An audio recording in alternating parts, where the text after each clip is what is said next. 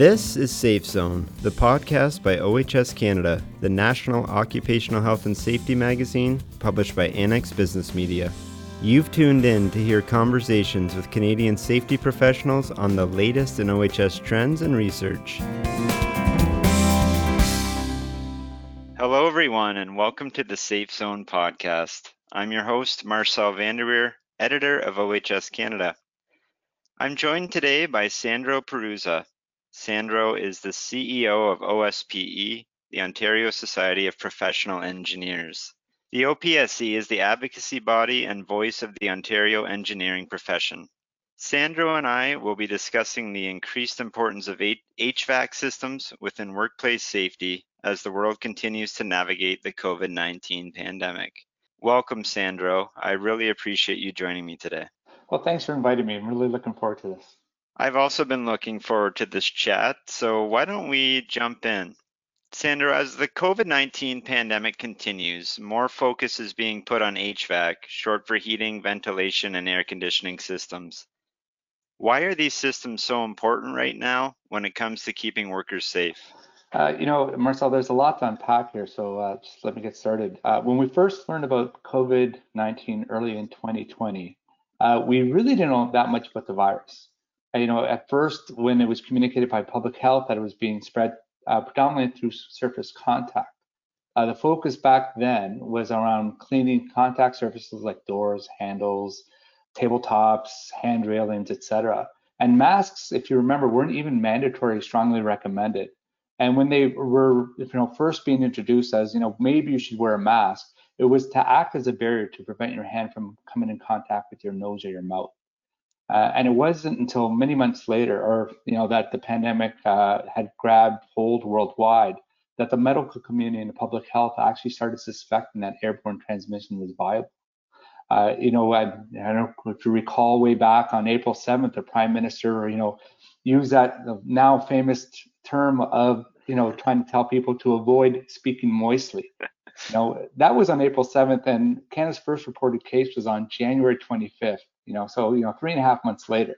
But as, the virus spread and we started looking at it, not just here in Canada, but worldwide, there was more and more mounting evidence that, the transmission was actually happening airborne as well.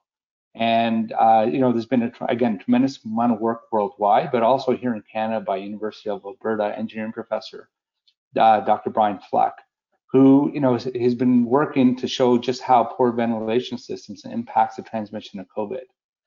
And, in his research, and he's been doing this research for years, not just around COVID, but looking at ventilation systems, his comments is that the quality of ventilation systems in buildings affects, not only COVID, but how many sick days we take off, how happy we are, and how long we live. So the impact is, I think, by focusing on ventilation is going to have benefits beyond the COVID days.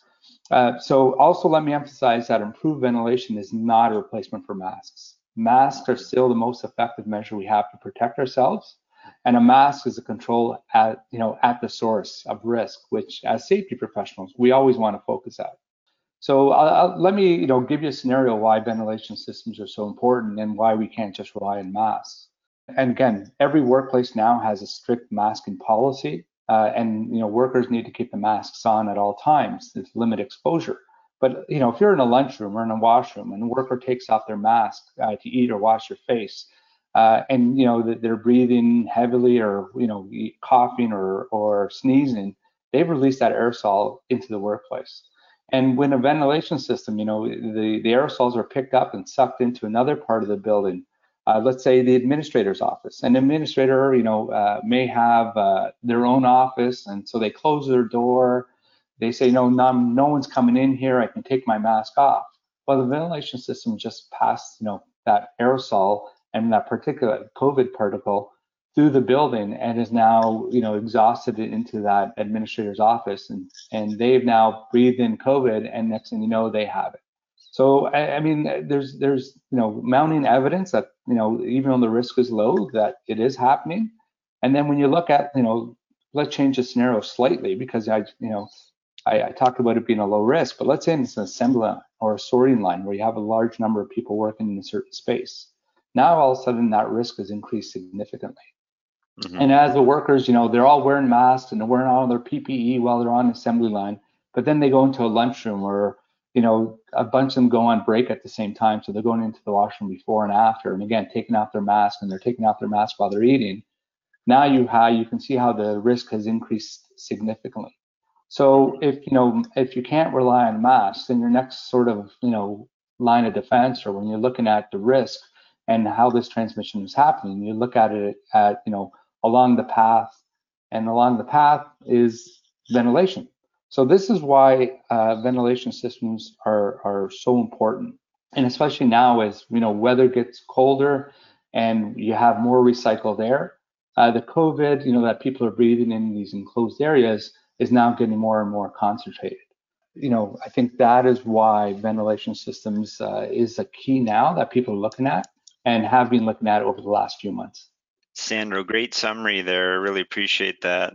I wanna move on to kind of the reopening strategy and ask you a question here. But as governments prepare for reopening economies and schools, do you believe there's been enough focus on ventilation and airflow, especially in the indoor working environment? Well, there's certainly been a lot discussed about it, but whether there's been a lot done on it, I don't think enough has. Again, there's five, just focus on schools just for a second, because, everyone's either back in school or going back to schools next week. We have 5,000 schools in Ontario. Of those 5,000, the average age of a school is about 39 and a half years old. So those ventilation systems usually aren't upgraded. So your ventilation systems are over 30 years. And ventilation systems are an area that a lot of people really don't maintain well or don't look at. So, and it's not just in schools, it's in long-term care homes. I already talked about processing plants. We had the case of Canada Post, where that processing plant in Mississauga was shut down for a week, and several hundred people contracted COVID. You had the meat plants across the country that have been shut down because of it. Businesses need to look at ventilation systems as a way to control that spread, because it's great to reopen, but then if the transmission goes up again because people are indoors and we have to close again, it really doesn't help anybody. So I really want to focus on ventilation systems as an additional control as opposed to a replacement of the existing controls that we have out there. It sounds like there's different products available in terms of HVAC. I'm wondering if there's a gold standard when it comes to the equipment choices in this area. Not when it comes to equipment, and I'll tell you why. I mean, there's certainly a number of different products out there, and more products are coming onto the market every day, it seems. And some are very complicated and very intricate, and also obviously very expensive. But more costly isn't necessarily better. CBC Marketplace recently ran a story looking at just your household indoor air quality systems, and again, it was done by U of T researchers, engineering researchers. And then what they found was that mid-price units actually significantly outperform the more costly units. So, when you look at equipment, you certainly need to do your research. But there is a gold standard for ventilation systems as they relate to infectious aerosols. And that was released, renewed in April 2020 by the American Society of Heating, Refrigeration, and Air Conditioning Engineers, or ASHRAE. And they provide some excellent guidance, which looks at various controls in HVAC systems, including temperature, humidity control, your indoor-outdoor air mix ratios, etc. There is some very technical stuff out there that they produce that's based on a lot of research and analysis that's done globally. But they also provide some recommended controls for different scenarios and different workplace settings. And what I really like about it is when they, demonstrate, we recommend this, they actually also give it a rating of A, B, C, D, and to demonstrate just how strong the evidence is that support these recommendations. So, as a health and safety professional, your first step is to go to the ASHRAE site, and they actually have a COVID subsite that has all these documents listed on it. That's a perfect segue into my next question, Sandro, and that is, what tips would you give health and safety professionals for investigating equipment in their own buildings? The first thing I would do is actually go and look at your air conditioning unit or your HVAC system. How well maintained is it? When's the last time it had an inspection? When's the last time it was maintained or checked to make sure that it's working properly. When's the last time the filters were changed? I alluded to it earlier, that HVAC systems are often neglected.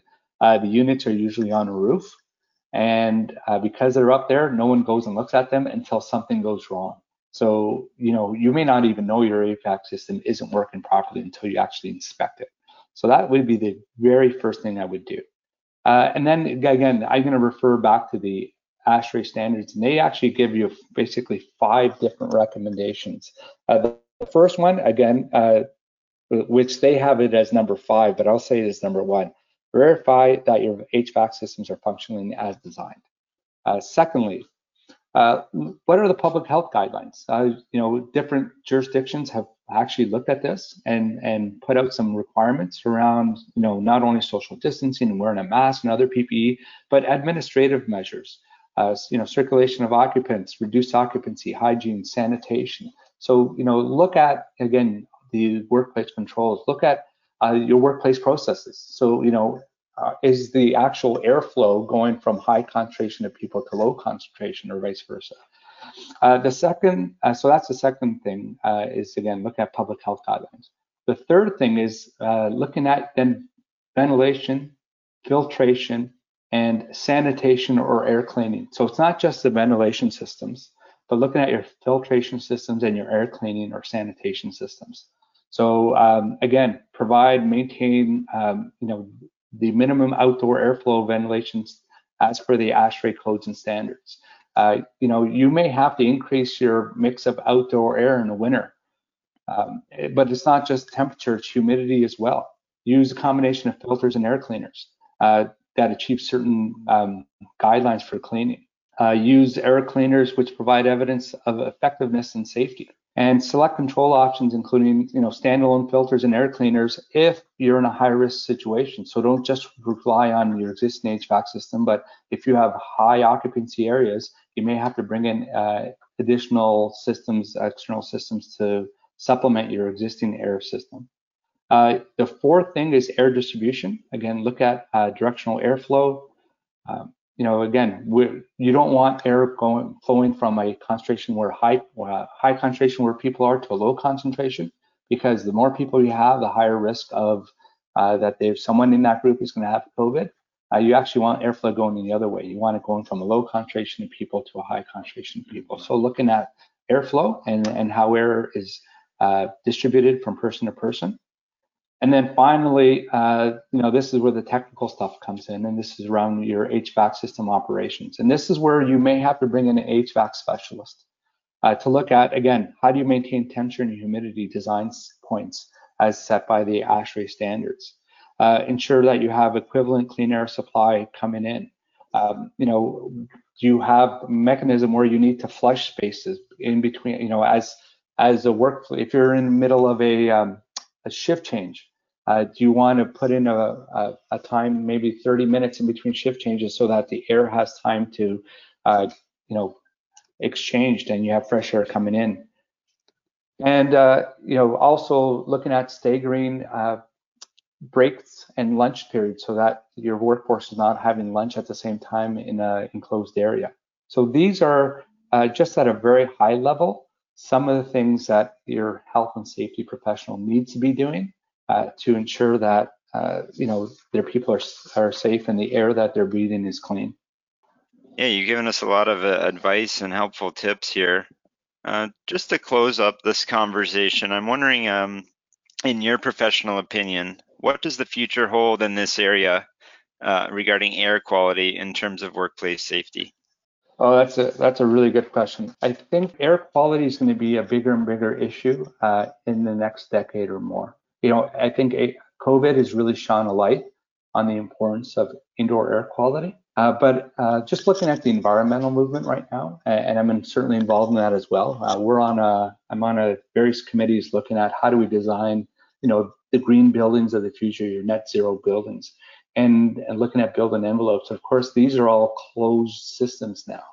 So people are going to be rebreathing and recirculating the air, because the more clean air you have, or the more recycled air you have, the less you have to condition it, and it's more cost effective to do so.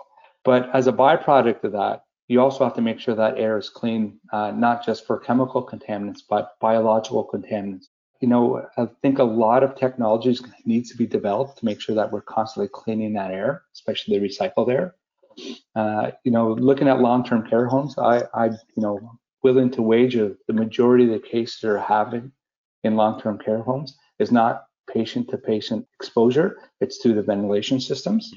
So moving forward, I think as the building codes get reviewed, ventilation systems and upgrading ventilation systems needs to be part of those new building codes.